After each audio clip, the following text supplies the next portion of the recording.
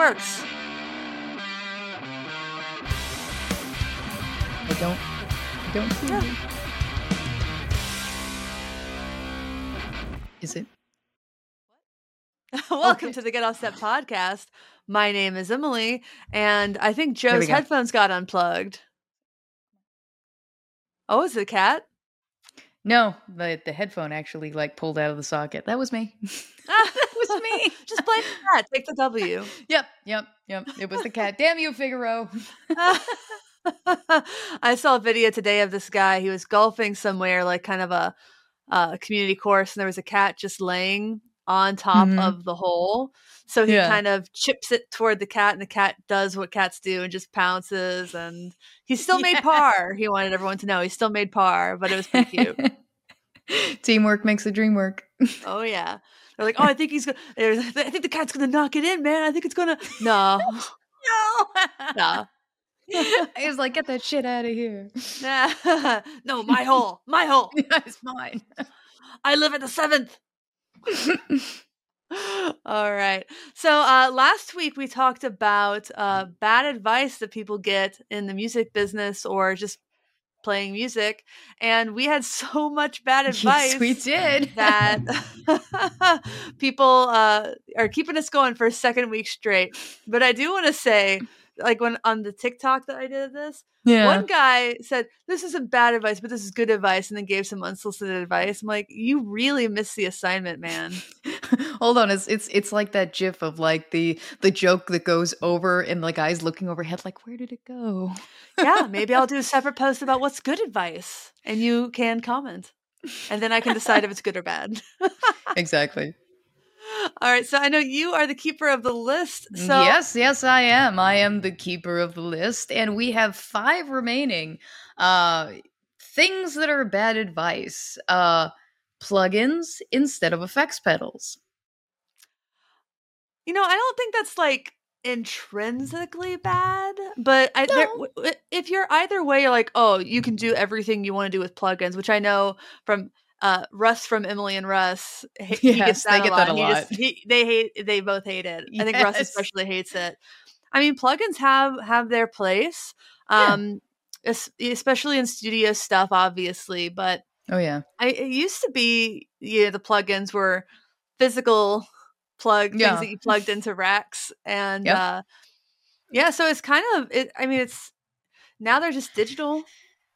Yeah, I mean, they each have their own place, to be honest, and I think they're both valid, and one doesn't, and just, again, I think I said it last time, it's if someone's doing something, they find joy in doing it, and they're doing it with effects pedals, and that's the way they like to do it. They're like, oh yeah, stop doing that, and you should be doing it with this instead. I was like, that's still bad advice to me, because, I mean, if they want to explore it, fine, that's great, but for me, I already come from kind of a profession where I'm staring at the computer so much already. Yes. And I really want to be having something more organic, my hands on, as opposed to click. I mean, it's just more of that then for me, going through loads of presets, into DAWs, I'm deep diving in a DAW and getting lost in that. That's the reason why I don't really necessarily go too far into plugins, because I feel like it's too much of a jungle to navigate, and I may lose, I guess, creative, losing the creativity in it, getting lost in all the preset controls. Yeah, I mean, when I record, the bulk of the plugins that I use are kind of mixing style plugins, compression, limiters, EQ, because it's so nice. Even if you're using EZdrummer, you probably want to have to put some compression on those drums. I don't really know jack about mixing or mastering drums, so it's really nice for me to have that option, to have that preset. No, of course. And if you want to add, if you're doing drums like EZdrummer, or you're doing in a Logic, you're going to probably add compression on it. Or if you want to add a little bit of room to it, a little bit of light reverb, so it sounds like they're somewhat, I guess, close to real drums as you can get. Or you're doubling the track so that you have a dry track uncompressed and a track that is. I mean, it all, again, you're more time in mixing and making those decisions. Yeah, and I think that it's one of those things where the correct advice lies somewhere in the middle, which is whatever it takes for you to get the sound that you want. Those are tools for you to use. I think that there are just great uses for plugins, and there are fantastic plugins out there, especially the instrument plugins that use samples. Like Easy Drummer, I think is fantastic. The Benson Mixwave app, the Mixwave Chimera plugin for I use that all the time now. I used to use my Iridium. I was about to mention that you use that, and not only do you talk so, obviously enthusiastic about it, but I've heard other people recently, just in Discords and stuff like that, really love the Benson and plugin and how great it is. So, I mean, eventually, probably I'll hop on that too.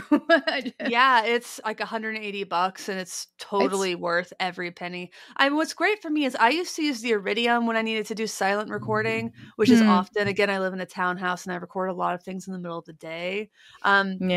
But if I decided I really don't like the EQ on that, or I really don't like the settings, I can't just go back.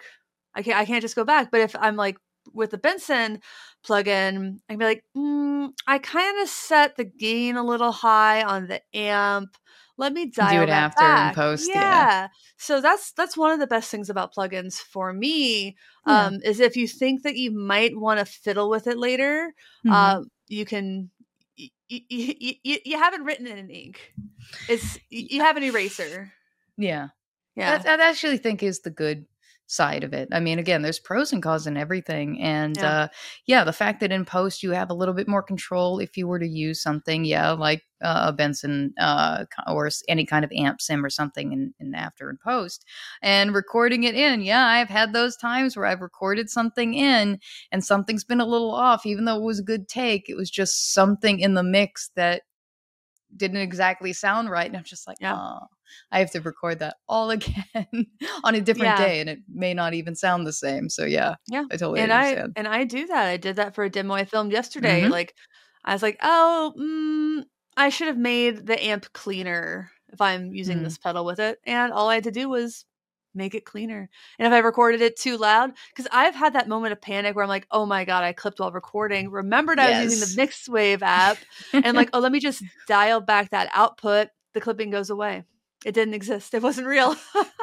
I've had that recently. Yeah. That's scary.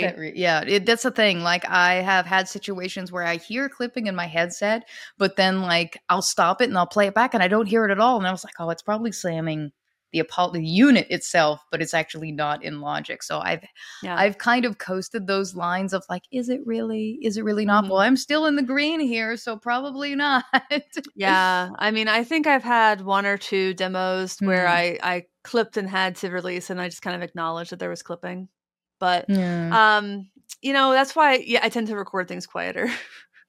Again, completely quiet. And even with the Iridium, it was rare that there would be clipping. Most of the clipping occurs when I can't fix it later. It's because it's actually this large man right here.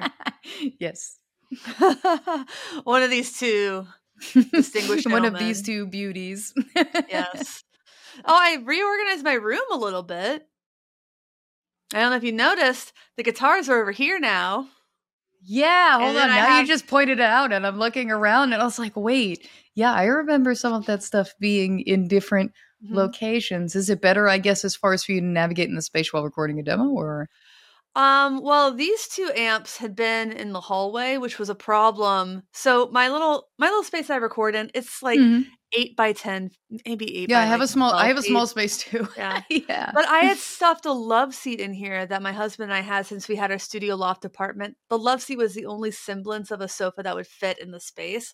And it was nice quality, and it still had a lot of life left in it. So we kept it for a while. I would take naps on it.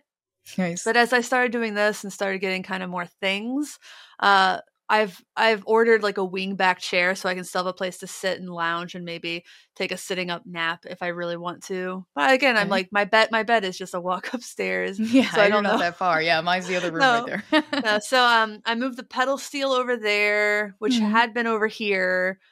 These two amps had been in the hallway. these guitars had been right on that there. side. Yeah, right underneath. Yeah, so I just freed up a little bit more space. No, makes sense. And yeah, now we have a better pathway to like walk outside because there's I'm on the there's a door that we've just not been able to use. Yeah, that one's off limits. Yeah, we see a door, but we don't speak. It is the door that shall not be named. It's the window the cat sits in there we go. when I'm working. So yeah, I did that, and my band booked a little Halloween weekend gig on October 29th. So it's did I talk about this last week? My band. I don't think you did. No. So it's a big thing in Seattle, and I'm sure a lot of other places. For on Halloween, bands will get together and they'll dress up as another band is and play covers of that band. So my singer suggested, because the only cover we consistently would do live is Hey Sandy from The Adventures of Pete and Pete by Polaris, aka awesome. Like Miracle Legion. So she suggested Polaris, and I was like, well, they should bill it as music from The Adventures of Pete and Pete because people will recognize that potentially. Yeah. So Rick's playing bass, and we're playing like 4 songs. It's going to be at Jules May in Georgetown on October 29th if you're in the area. So, yeah. How about you? I mean, we haven't talked in a day, so I'm sure lots happened. A lot happens for me in a day here. Another day in paradise. Mm-hmm. Yeah, we're pretty much starting to get, as we talked about, there's a hurricane kind of at my doorstep. So yeah, we're starting to get the rain bands today. It is still doing the wibbly wobbly cone of uncertainty before it hits. Is that the official term? The cone of uncertainty. Yes, that's very much is what it's called. So I had the joke all week of like, yes, my life in many ways, even after the hurricane passes, is still in a cone of uncertainty. Just because they postponed taking my windows out for a week, because obviously hurricane, not so good. Don't do that. And I'm like, I'm glad you came to your senses today on Monday. What is this hurricane's name? I am not near enough to them to know. I think it's Ian. I think this one's name is Ian. I think. I just wanted to. Usually, it's like, where is it? Like, whatever its name. Like, yeah, I just want to know where it is. You still got a lot of letters to go. This is very early at hurricane season. Yeah, I think it was Fiona. I think was the last one. I think it was. Yeah, because I know my parents got rocked by Hurricane Matthew back in like 2015. Oh, I remember Matthew. Yeah, Matthew was a dickhead. Oh yeah, no, like as far as like, okay, you see where these shutters are here in the windows? It was myself, my uncle, like Carlos, and a few of my neighbors literally trying to pull these shutters closed because they broke, and it was Matthew literally barreling down as a Category 5 at us, and it was all of us on the roof trying to close it. So since it broke, obviously, in the action of getting it, it's remained closed. So that's why here's the backstory of the reason why I have shutters in my window.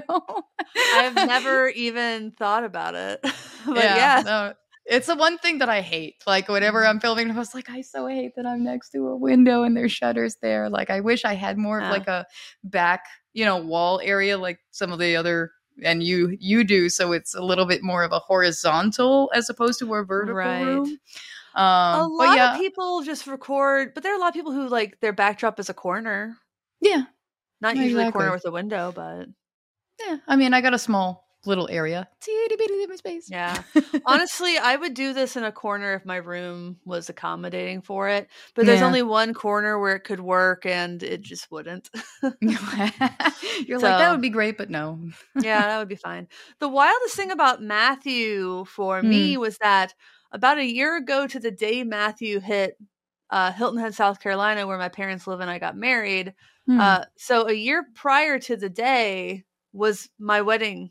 Like if my wedding had happened a year later that same weekend, it would have been fucked. No, totally. You're gonna be like, there goes the bridesmaid. It'd be like Mary Poppins. She's like taking off with an umbrella. Our wedding cake topper just like Yeah, exactly. It would be like, the Wicked Witch in the West on like a bike, like going up. Oh my God. Yeah. So that's my very selfish take on Hurricane Matthew.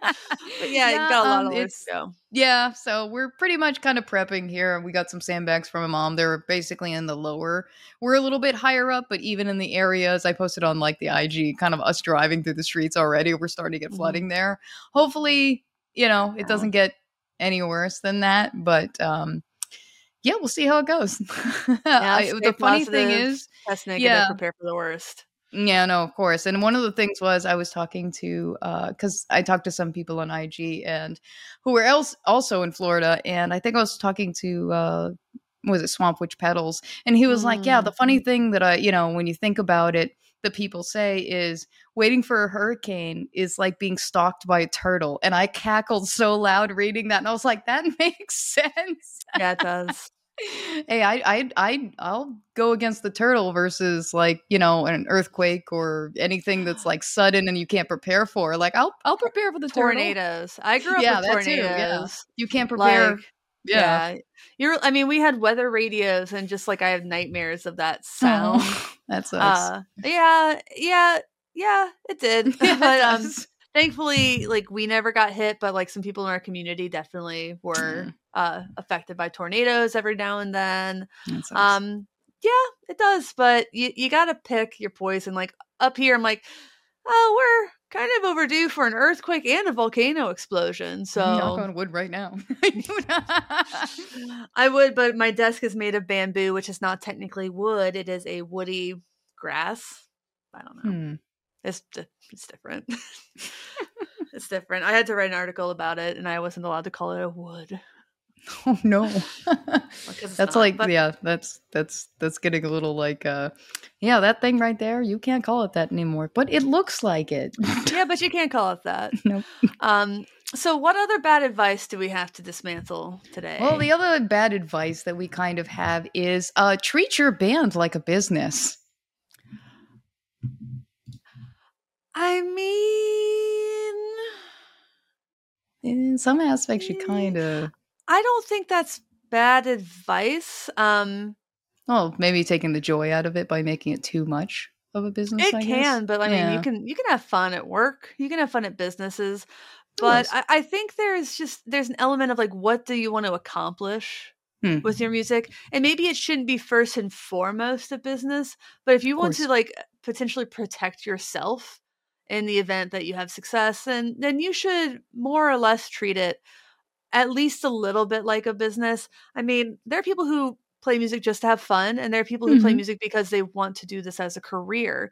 And if you want to have a career, there are elements of your band and yourself and your own performances that you need to approach with sort of a business mind in a lot of ways. And like it or not, it doesn't do people any good to bitch about the fact that, oh, now bands have to do social media and now bands have to do this. And you have to be good at music, songwriting, recording, editing, merch, taxes, booking, did I say marketing? Yeah, I think you said that maybe twice. and the thing is, that's just the facts. Yeah. And if you do get really successful, ultimately the band and whoever's the primary person at that band is responsible for the employment of others. Like you think about like what Britney Spears recently said, something about like she feels freed from the just crippling anxiety and pressure of her life being responsible for other people making a living.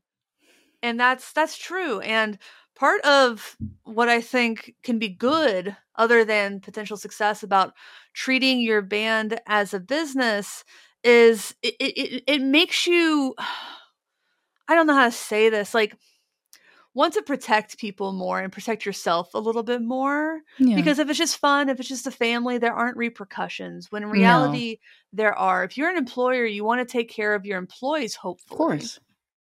That's not a given. But hopefully you want to take care of course your employees and your coworkers anyway. Hopefully you care about people besides yourself, yeah. Yeah, so when you think about a band, if you think about work and you hate business and you never have any fun with it, then maybe don't have that mindset.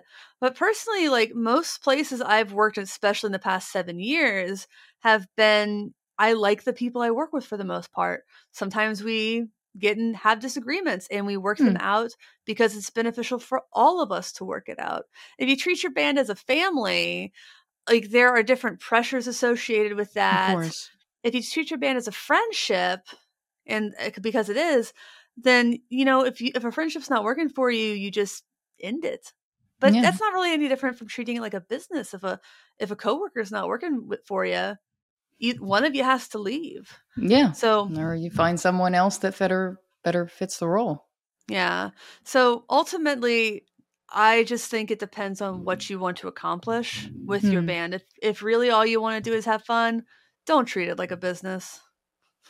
Just don't be surprised when like you can't ultimately make a living and nobody comes to your shows because you can't do marketing.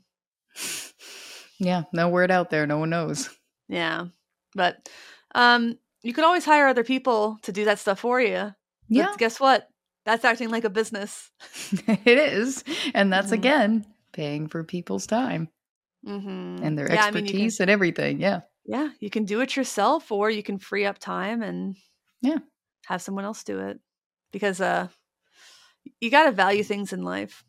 And if you don't like value cooking enough, then to make time to do it, then you're probably going to get a lot of takeout. You know what I mean? Yeah. Yeah. If you don't have passion in what you're doing, it's going to reflect and it's going to, how you spend your money shows what you value in life too. And that's true no matter who you are, what you're doing, or what you're buying. Yeah. What do you think? Are there instances like, I guess the thing is, like, for some of these, I don't know what exactly this person's experience was that made them think that was bad advice. Maybe it was, like you said, it took the joy out of things. Maybe. Yeah. Because again, like in my looking at it, that's kind of the potential pitfalls one could have. I have seen, again, I guess it'll bleed into the next one, because I've seen, as far as like watching how my father does like a tribute band, and he's done cover bands and things like that, where I live, there's a lot of, I guess, support for cover bands as opposed to original artists. Like there really isn't a lot of support. They don't really trust, original work very much as far as like live playing. And also in the way that I guess he conducts things. Yeah, there's the fun part about the show in which you're putting on an act and a performance, but yeah, there still is the business side of it, and basically making sure that everyone does their parts. Everyone is basically showing up on time, talking with the people who are involved with multiple venues, what is expected, how are people paid, like how is the advertising, how are they marketing this, is someone filming to obviously post later, like there are a lot of things that are going on at the same time. So it's a lot to juggle, and it's sometimes when things start to go wrong, or when you have either guitar players or people that are starting to give you problems, then that can kind of buckle the process of everything that you have worked hard for and built up all of this show towards. And that can cause a lot of stress because everything is riding on this performance that you are putting out together as a team. And then you have to think about, okay, I got to replace this person in the time frame before the show. Like, who am I replacing with this? We're already booked. Like, there's a lot of stressors in the business side of it, because once you're locked into a venue, it's basically kind of like backing out is very bad. And then your reputation, that's how things can be really stressful, I think. And it is a business. If you start to have situations where management starts to either lax, or you have problems with players within, then it can pretty much suck the joy out of it and be a huge stressor. And then, of course, reputation damage, and how do you rebound from that? You know what I mean? So, it's a lot. I really like what you said about expectations, because I think that's so important. And it's something that we don't think about a lot until like someone has dropped those expectations. I think that maybe saying it's like a business, it just is a big turnoff for people. But the truth is, when you have a job, when you have a business, you have responsibilities that you acknowledge should not be dropped. And if you do drop them, you know that there's going to be some sort of repercussion. Yeah, there's dominoes. Maybe not a big one. Maybe not. Maybe it's just a sit down and have a conversation. Like, hey, how can we make sure together that this doesn't happen again? Do you need more support in this way? Do you need more support in that way? I wouldn't get that from family. I probably wouldn't get that from friends. Like, what happened with you? Yeah. But when you keep dropping the ball, you are going to lose opportunities in the future because you can't be relied on. It's like last week we talked about, like, you could be the best player in the city, but if you're an asshole, nobody's going to want to work with you. No, if you're not reliable either. Yeah. Yeah. We had good friends who we would invite to play shows with us, and they would cancel at the last minute. And after that happened twice, we kind of looked at each other and were like, we're not inviting this person anymore. Yeah. Because twice they put us in a bind in a row. Like, shame on me, shame on you, blah, blah, blah. However that saying goes. I'll George Bushify it. Yeah, exactly. Shame on me once, fooled me. Shame on me twice. Was it? No, twice. It goes. But once, fool me once, shame on you. Fool me twice, shame on me. Shame on me. Yeah, because I should have known better. I blocked that out of my, memory. And I think another thing about treating it like a business is, like, there's money involved in music, and I've played in bands where the singer was too shy to go and ask for our cut of the door, even though we filled the place. Yeah, because he wasn't able to treat it like a business, and we didn't get very far.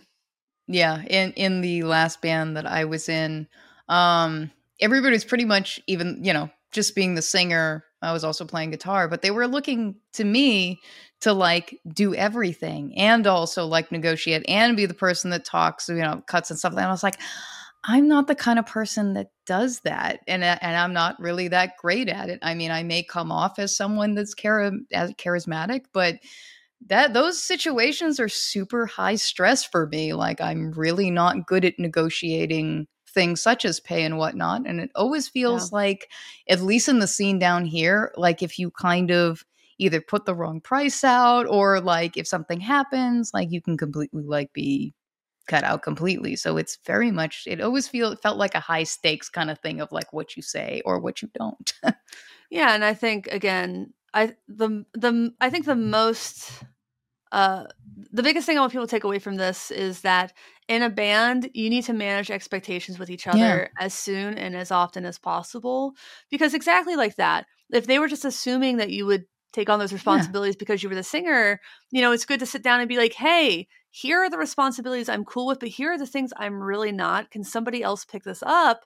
And if people don't want to, like, pull their weight, then maybe they shouldn't be in a band, that was the thing. Like, I was trying to obviously have everyone on the same page always. Like, I try to be as structured as possible.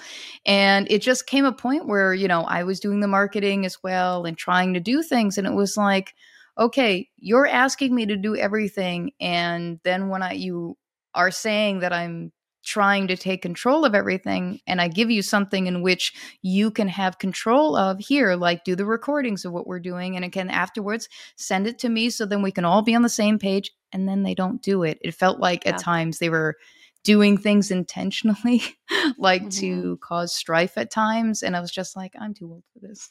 I mean, that's one of the things where, like, if you treat it as a business, you're like, I quit.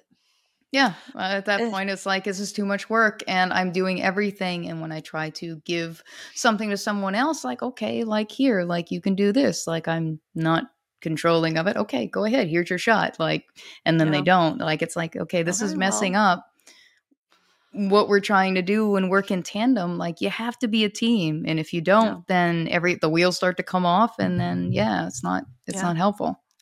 And I think the last thing I want to say about this is another reason you should, I think, treat your band a little bit more like a business. You probably shouldn't date people in your band. I know people. I know that it works sometimes. That for every, like, Matt and Kim, there's a White Stripes, or like 5 of them. Like, there's a reason the Fleetwood Mac story is so famous. And does it work for some people? Absolutely. Yeah, some people it does, but historically, yeah. And I'm like, and I'm excited for my husband to fill in, not a gig. don't think either of us wants him to be in a band full time. The same band full time. But, at the same time, if Rick and I wanted to start a creative project together, that's something where we'd have to make sure we kind of separate it from our marriage. I would love to start making music with my husband, but we would need to make sure it was separate, because music is, you get feelings happen in like what you're creating. And sometimes feedback is really hard to take, especially at the top.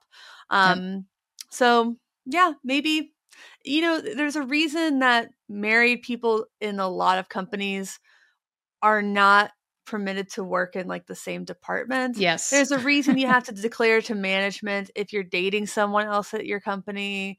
And there's a good chance they might want to separate you. Just, let's be honest, marital and relationship issues can bleed into everything. And that's just not, it's not worth it.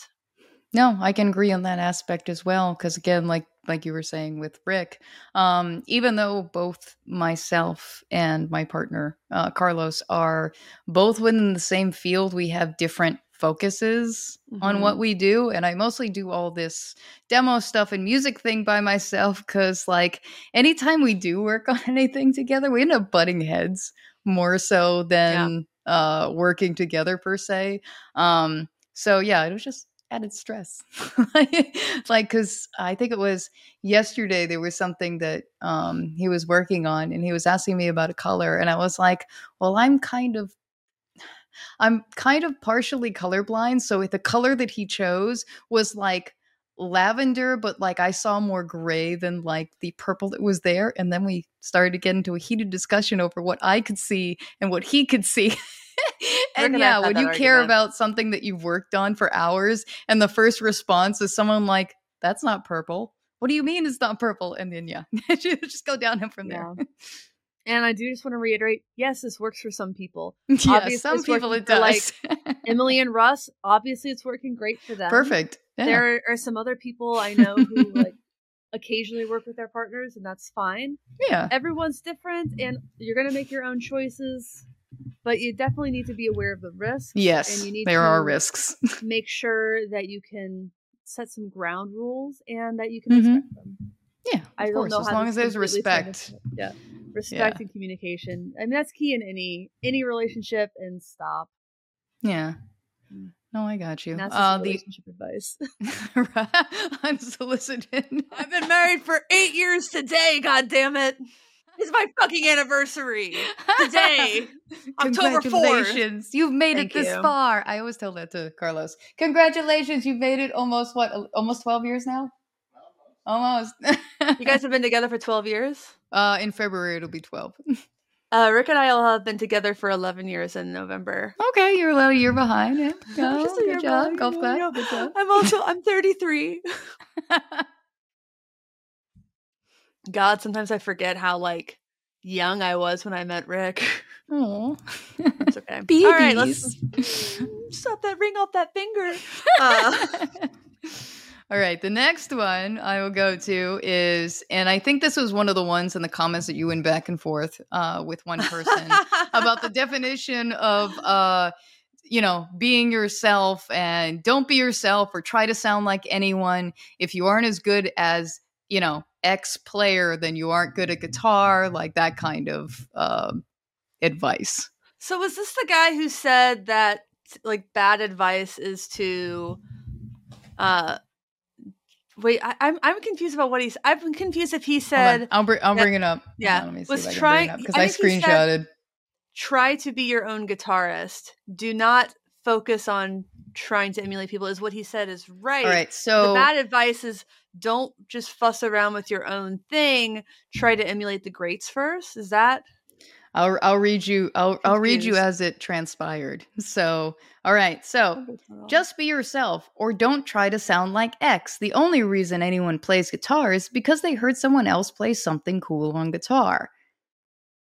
That was the original comment. So he is saying you should not focus on. I guess what he's saying is it's bad advice to tell people to I really don't know what's happening All right, anymore. I'll continue reading. What you said afterward was, on the one hand, yes, but I still think it's good to find your own voice, unless you're happy, just playing songs by your favorites. All right. I think that there are just so many words in that first comment. There was, yeah. It's all right. So, we sort through it here. So the advice is to just be yourself. And he's saying that's bad advice. That is kind of what I hear. And his reasoning is that everyone plays guitar because they want to emulate somebody or heard someone play something cool. Frankly, I started playing guitar because my mom's best friend's husband played guitar, and I thought that was cool. No, but I'm not gonna idolize Scott Hammond. No, no.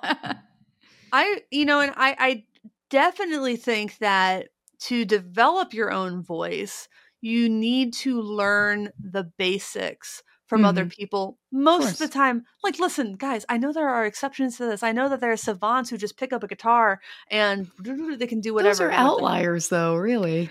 For most people, I think I agree with him in that I think that if you are so focused on doing your own thing, you're going to miss a lot of basics and you're going to miss a lot of potential influences. So yeah, I agree that you should absolutely sit down and learn songs, ideally note for note, that you like and want to kind of sound like. But at the same time, I don't really think most guitarists sit down and say, I only want to play like Santana. I only want to play like Eddie Van Halen. I only want to play like John Mayer. I think naturally everybody does want to find their own voice, and in their writing hopefully does. Yeah, I think when you're playing other people's music, it's not like you're going to become them, because they are their unique own artists or musicians themselves. When we had, you think about Renaissance painters or anybody that painted, part of their training was to emulate or to paint exactly like the people that they aspired to. Yet, yes, they learned the things that they needed to do by doing that. But then when they were painting in their own style, there were some influences by the people that they studied, but all in all, they ended up finding their own style and becoming an artist in their own means. And I think that still applies also with music. I may like certain bands, like, of course, like Ghost or like Thunderpussy or like other groups of which I don't play music myself like that, but I do have some influences where there's certain maybe effects pedals that I know that they probably use that sound similar, and I like to use some of them on my board, but I may not use it the same way. So, yeah. I mean, everybody who listens to this podcast by now probably knows that I really like Prince. Yes. My playing isn't like Prince. I do sit down and I learn those solos, and I learn some of those songs and those chords, and those influences do sneak into what I compose quite often. But for as much as I've played of that, it's still my voice. And I think that the ultimate goal for most guitarists really should be finding your own voice, but knowing it's not going to just happen because you are ignoring other things. Like I think about this girl I went to high school with, and we were in this poetry club together, and she literally didn't want her poetry to rhyme ever because she thought it was cliched. So she wanted to come up with something completely new. I'm like, I don't know, girl. I think you got to start with some couplets. Yeah. Like, I think there's a reason that, like, a lot of people the best poets, things, yeah. And, a lot of poetry doesn't rhyme at all. And that's great. That's fine. But maybe that's not, it's harder, I think, to write. So maybe you start with something a little bit easier. Yeah, no, I agree. And when it comes to poetry, like myself, I tend to like the ones that rhyme. And when I'm writing, I tend to like to choose words that rhyme. But there's other people that just like, you don't have to. You can write whatever, and you don't even have to rhyme. And I was like, yeah, that's very free form. Yeah. But yeah, very free form, very like, spoken word at times also, like in some music. And I was like, that's cool. I can appreciate it, but it's not me. I like to kind of tie things together with each line and have some kind of like subtext. Yeah. It almost gives it more closure in ways too. Yeah. Yeah. So I think I think that's the theme with all of these is like, and we said this last episode, so the truth lies in the middle.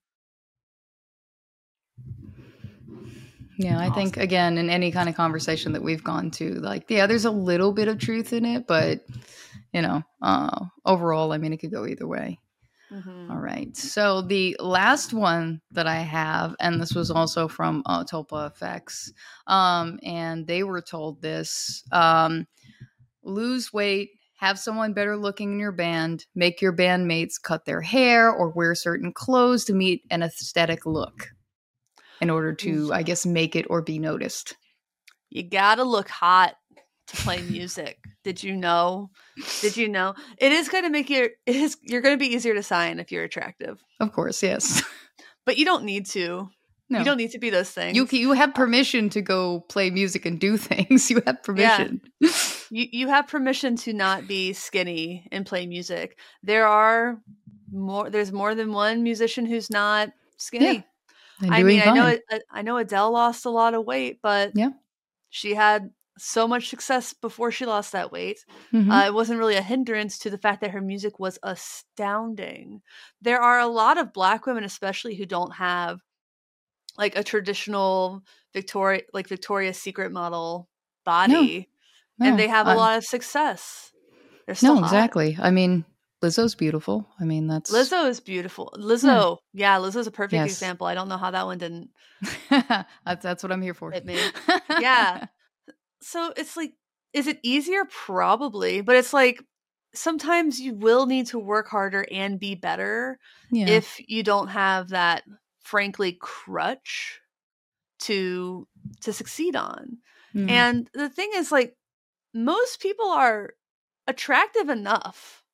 And that's maybe a weird thing to say. I think it's subjective too, though. Like, obviously you have Hollywood's idea of what is, or whoever obviously is writing the checks in music, like whatever I guess they think is.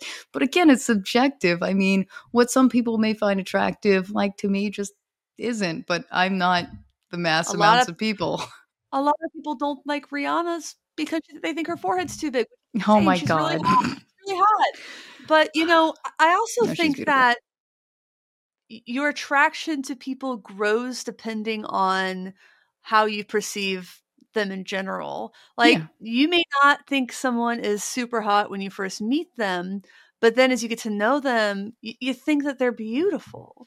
And this happens a lot, honestly. Like, attraction isn't like, I think you're attractive and stuff. Someone can be like categorically attractive, but if they have a garbage personality, if they're not like a wall of personality, like a white wall, like that's not gonna happen. Yeah, in the end, I think that most people and this who like I think of when I think about music, they are some level of attractive just naturally. Maybe it's just because they're younger or whatever, but it's not the most important part of music. No. It really isn't. No, it's not. No. I would never tell somebody to lose weight. No, I would. No. Get plastic surgery or change their hair. In music, give me a fucking break. It's not the most important thing. If your music is phenomenal, you can look like Lyle Lovett. No one thinks Lyle Lovett is hot traditionally. No, but he married Julia Roberts. I mean, sometimes it's just having a good sense of humor and being charismatic. I mean, that can go a long way too. I mean, being charismatic. I don't think Brad Paisley is traditionally hot. And the reason he got his break is because, frankly, he was such a nice guy. Like, he was doing the thing as a songwriter. He was such a nice guy. People thought, give him a shot on the front of the stage. And he did. Yeah. Look at him. Look at him now. He's very famous. Look at me now. And he's, again, for the record, I don't think my co-alumnus, Brad Paisley, is unattractive, but he's not as traditionally as attractive as somebody who can maybe be successful on less talent. I'm not going to name names in that genre, but there are singers in his genre with whom he has been nominated for the same awards who have a range of like 1.5 octaves and sing like Muppets. If you know who I'm talking about, you know who I'm talking about. Dorothy Fork here. Yeah. So that's where it is for me. People will tell you it's more important than it is, and they're just wrong. And again, it's not unimportant. You look at so many of these band photographs, by the way, of these big bands, and maybe the singer is hot because the singer works on themselves more. You look at the other people in the band and you're like, huh, I've never really noticed them before. They're maybe not as hot. I don't know. Is Chad Kroeger hot? I don't know. Let me look at Nickelback pictures. Oh my God. Look at this photograph. They're a very famous band. And if you look at them, like, they have a certain, like, especially early on, he just had a certain look. Like, a beard can hide a lot on a man's face. Oh, yeah. The rest, like, I find them to be very average looking men. And that's not a dig. They're just not. Like, yeah, I mean, the music is more like what's important, to be honest. It is. And their music connected with people. I'm sure women very much love him. He's not everyone's cup of tea. Like, but that's the thing, guys. They always say guys go for looks and girls go for status.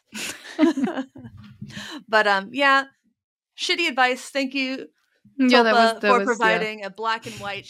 That was bad. Very, very bad.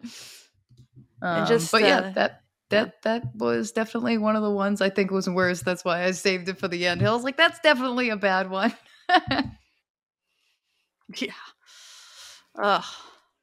Sorry, I just saw a message about something that we talked about on the podcast a long time ago. I didn't know it's still a thing. It's okay. Don't worry about it. Okay. Yeah. So, I wish we had. Let me see if there's any more of that bad advice. Yeah, see if you see any other kind of bad. There was another one that someone said. I guess go to Full Sail in Florida to learn the music business. Oh yeah, I saw someone did that, and I was like, you went full, knowing the cost, I guess, of that Full Sail, and I was just like, yeah, that probably was a bad idea. I don't know Full Sail for the music business program. I mean, I studied music business in college at Belmont, which is a renowned program. And I even think maybe not the best choice I made in my life. Start on acoustic, not electric. Oh, yes. I hate that. I agree with that. I don't know why we start kids on acoustic guitars. They're harder to play and they're not as fun. Yeah, and plus, you can plug an electric guitar into a headphone amp, and the parents don't have to hear the kid anymore. No, of course. And again, like, I started on an acoustic instrument, and I found that when I was evolving into playing an electric, it is definitely not the same. It's like almost like I had to start over in some ways again and learning a completely different way of playing over how I played the acoustic. It was interesting. It's extremely different. If you want, I think most people should probably learn both. But I feel like we do kids a big disservice by starting them on acoustic instruments. It hurts more. The strings are thicker than they can be on quitting, And in classical guitar, like, most kids they don't play guitar because they want to play like flamenco style. Maybe like, I think the best teachers will have a first-time student and be like, what do you want to learn today? You want to learn let's leave this lesson learning a song that you like. And that's what's going to hook kids. Yeah. No, I agree. If they're going to spend hours on something, it's going to be something that they enjoy listening to and can listen to over and over and over and over again while they're learning it. Whereas they're listening to some piece that they don't have a connection to, and they're like, why am I learning? They don't have enthusiasm for it. They're definitely going to not be as into it and end up, dropping the habit. Yeah, I mean, can we stop making kids learn Greensleeves for the love of God? God. Oh my God. Like, I get it's probably got some important lessons, but if you can't find those lessons that you can learn from Greensleeves from something else, you're probably just not a good teacher. Sorry. But yeah, I mean, guitar didn't click for me, and it wouldn't have been exciting to me if I hadn't been able to quickly learn some Third Eye Blind songs. Because I really liked that band when I was 10, when I started playing guitar. And so that I could learn how to play Jumper and a couple other songs like immediately. You know, songs I didn't have the context to lyrically. No. I mean, like, you hear them now and you're like, hey, step up on that ledge, my friend. You could cut ties with all the light. I was like hearing it now and I'm just like, wow. I'm getting the subtext a little bit more in my older years now. Oh yeah. That's definitely about an unaliving event. Yes, it is. As the kids say on TikTok. It was so catchy at the time when I was a kid. Oh, it's a very catchy song. Let's be real. Third Eye Blind wrote some really great songs, even if Stephen Jenkins is a not nice person. Oh. No one owes anybody else to be a nice person, I guess, but still, you can try. You should try to work in an industry you're passionate about is bad advice. You know, my day job is tangential to the music industry, probably more so than tangential. Like, I do copywriting for MI brands and pro and consumer audio. I love it. You know what? It's a lot better than writing about palazzo pants, how to grill hot dogs. Oh my God. So I wrote how to wear palazzo pants, how to grill hot dogs. I wrote for an insurance for CPA company. I wrote for a conference calling company. That was so boring. Like, I learned a lot of random stuff, but it was so boring. So next time I go to a grilling event, I should ask you about hot dogs. I don't know who's Googling how to grill hot dogs, but apparently more than like 500 people a month. I can pull it up right now, but I'm not going to. No, don't. I wrote that. Now I get to write, stuff that's actually interesting to me, and it makes a really big difference. No, it does. At the same time, the music industry especially is tough because it's so passion driven that people will, at least starting out, work for nothing. Very little money. Like, I knew in 2011 someone who worked for an artist agency.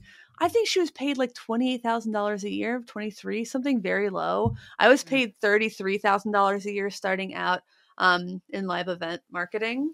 Okay. In 2011. And it was a struggle to survive on that amount of money back then. Yeah. I agree. Even for me. Yeah. Like, I think when I worked at a corporate office in 2007, I think I was at about 32 at that point. And of course, my career is in art and what I'm passionate about. So again, still for me paying bills and everything, like, that was not, even at those times, great to survive on. No, I once got the advice that the thing about the music industry and like going into the business side of it is you struggle for 10 years and then you suddenly get an enormous pay increase and status increase. You know what? I don't believe them. It's not true. Well, anybody who's watching, I'm just going to do the Travolta. Yeah. Yeah. Where? I mean, I've gone years without raises in the music business and live events. Yeah, I've had situations where I've asked for a raise and then I've gotten consequences for asking for said raise. And then my employer then obviously treated me different because I asked. Yeah, I mean, I remember asking for a flex day the weekend after working an event. So I was non-exempt, so I was salaried. Yep, I know what that's like. Yep. So I flew to an event on like a Wednesday and worked the whole weekend. And I think I flew back Monday morning or Sunday night. And I asked my boss if I could get a flex day just to like decompress because it was too much, because it was too much work. Because essentially I worked 2 weeks without a day off. And he said, no, because that's fun work. It's like fun work. I fucking got punched trackside by a photographer for blocking his shot. What was fucking fun about that? Fuck It you, was dude. 90 Yeah. It was 90 degrees outside. My ears are still ringing from the F1 cars. I got food poisoning at X Games. I was responding to angry tweets from people who were being told they weren't allowed to bring in breast milk to X Games while I'm just like barfing in the toilet at the press center. What my God. fun! All the while I'm trying to like unstress the woman I'm working with because she's about to go off the handle on people on social media. So I'm like talking to her, trying to calm her down, running to the bathroom, having food poisoning, then like going outside and capturing pictures of the event, coming back, uploading them, working until literally midnight or later. And showing up at 5 a.m. Like they gave me one shirt for the weekend, and it would get so sweaty. I would try to I'd wear it in the fucking shower, and just to wash it. Holy shit! It was so gross. Oh my God, you poor thing. Wring it out and like blow put it dry back on. Back to go back. Back into the gauntlet. Like fun. Now it would be like, that's wage theft, right? Yeah, that's pretty toxic business practices right there. Yeah. You poor kid. Remember that right to work states plus non-exempt does not mean that they can work you for 60 hours a week. Yeah. Without like paying you more. So check on the workers' rights in your state. If you are being told that even though you worked all weekend, you cannot have a flex day, that's probably illegal, and I bet the state would love to hear about it. Don't work in Florida. I was in Tennessee, so I can't imagine it was a ton better, but I later looked it up and I'm like, I'm actually shocked that was illegal. Yeah, there's so much illegal in Florida. Like not only is like the salary the lowest, but like also like all the like toxic shit that goes on. So yeah, I mean we could make our own podcast out of that. I could write my book with all the shit I've seen and gone through. Yeah. So I mean, I guess getting back to that, the bad advice is if you love what you do, you'll never work a day in your life. That's what I think about when I think about that, because that's wrong. It's just wrong. And then all you're doing, then what you like to do turns into just your job, and that isn't always fun. Some people like it, but some people, sometimes you just want to sometimes you want your hobby to be your hobby. Of course. Yeah. I mean, for me, on my end, because essentially I am the person that they're speaking on I was always very good at drawing and very good at art. Mm-hmm. So therefore that's what I did as my career. And obviously all through the difficulties of choosing that path, it's very difficult, the fact that you're working and doing things for your employer and what they want and what they obviously think is more important than what you have, and people don't listen. And it's very frustrating when your passion is your job because you care too much. Yeah. And then it can take all the joy out of it. And I even had a point in which I tried to get out of graphics and go in a completely different field. I even went back to school at one point to try to go into like either physical therapy or something else where I felt like I could help people versus just trying to fucking sell products. Like I hated, what I was doing and what it was going towards. I didn't feel like I was making a difference. I was at that point in my life where, where you get to a point where like, I want to do something that makes a difference. Yeah. But yeah, it just got to the point where now it's like, that's of course with my demo channel, I'm now using something that I'm doing for myself and what I know and love. And I'm using it for that rather than getting burnt out doing it for my client. That work is separate, but that's what I said. You can get burnt out. You can eventually become bitter and hate the thing that you love and then hate staring at a screen all day. So therefore, when you come home, like it's hard to then go back and stare at a screen. Like we're talking about the plugins and things like that. Like it becomes hard to then go into your hobbies because if it's an extension of something you already do as a job, it's incredibly difficult to still maintain passion and to not, kind of lose it. And that's all so true. And I think it's just important to know the risks. Burnout of the thing you love is a big risk. Losing all of the mystery surrounding the thing you love is kind of another risk. After you've worked festivals for a long time, you're like kind of constantly looking at the background and what the vendors are doing and all of that. And you're kind of making judgments based on it, even if you're trying not to. It's like if you work in a restaurant, you kind of notice you're more sympathetic to, but you kind of notice bad service a little bit more, or like, oh, you're not supposed to do that like that kind of thing.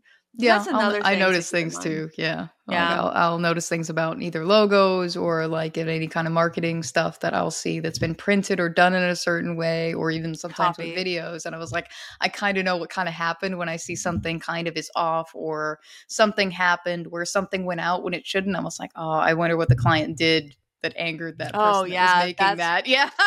When I see an email that goes out with like the like merge text doesn't work. So when you write an email, for those who don't know, if you ever get an email that has like your first name in it, it's because there's something called merge text where they put in a snippet of code that's probably like it's probably :/f name :/. And if their database isn't correct, or they put the code in wrong and they didn't put up a backup, that's why it spits back weird characters sometimes. So whenever I see that, or like an email that says correct link in it, I'm like, oh my God. No. Or like a second email or a third email, and you're just like, no. I always hope, I'm like, I hope you didn't get yelled at too bad for that. I really do. Because like I'm sympathetic. Mistakes happen. Bad writing, I notice a lot more. And also I know when it comes to some kind of like graphic, like you said, like when an email or something goes out, sometimes it's actually you're trying to do the best you can, but your client is coming back with so many last minute requests that it becomes overwhelming to try to either get them all, or like there's a deadline and everything's crammed a lot and things can squeak through. So yeah, I understand how that can happen. So I was like, oh, something happened there. I remember once, like we were working with someone else to do this big graphic heavy email that still would work with if you had images turned off. I don't know why we felt the need to like make it a big graphic. It was stupid. And I really implore people to not do that. Don't do that. But we kept sending like edits back to the people who like were creating the image for us. Like there's a copy error there. There's a copy error there. And it just, there was one copy error. They spelled someone very important's name wrong. And we sent it back 3 times. But there were so many revisions in sending back that eventually like, it was okay. And the next one, it was okay. And the next one. And the last one they sent to us, like, oh, they must have gotten everything. Because we were only looking for the changes from that last round of revisions. Exactly. Not previous. They had reverted back to his name being spelled wrong. It went out to 80,000 people. One of the most famous drivers in the sport. His name was spelled wrong. He was mad, and so everyone I would be, like I was shocked we didn't get fired as an agency for it, but it's one of those things like 10 people see it, and that's why I said when it's last minute, and when it's going back and forth like that, then go back to another revision, and then something can be misspelled. I've been in the room when those type of things have happened, and they can happen, and oh my God, it's stressful. The last bad advice I want to talk about is 90% of the advice on TikTok is bad. You know what? Probably. Is that with or without lip syncing? So everybody out there, thank you for sending those in. Would love to do something like that again. If you have other ideas of things you'd like us to crowdsource, let us know and comment on the video or something if you're watching on YouTube. Or drop a comment on Instagram or something. But please subscribe on wherever you are watching or listening to this. Like it, comment on it if you can. Leave a review on iTunes, please. That really helps more than you would believe. It helps more than a lot of things. We have merch at getoffsetpodcast.com/shop. We have a Patreon at patreon.com/getoffset. Link in video description. If you pay at least $5 a month, you get access to our exclusive Discord server. It's so much fun.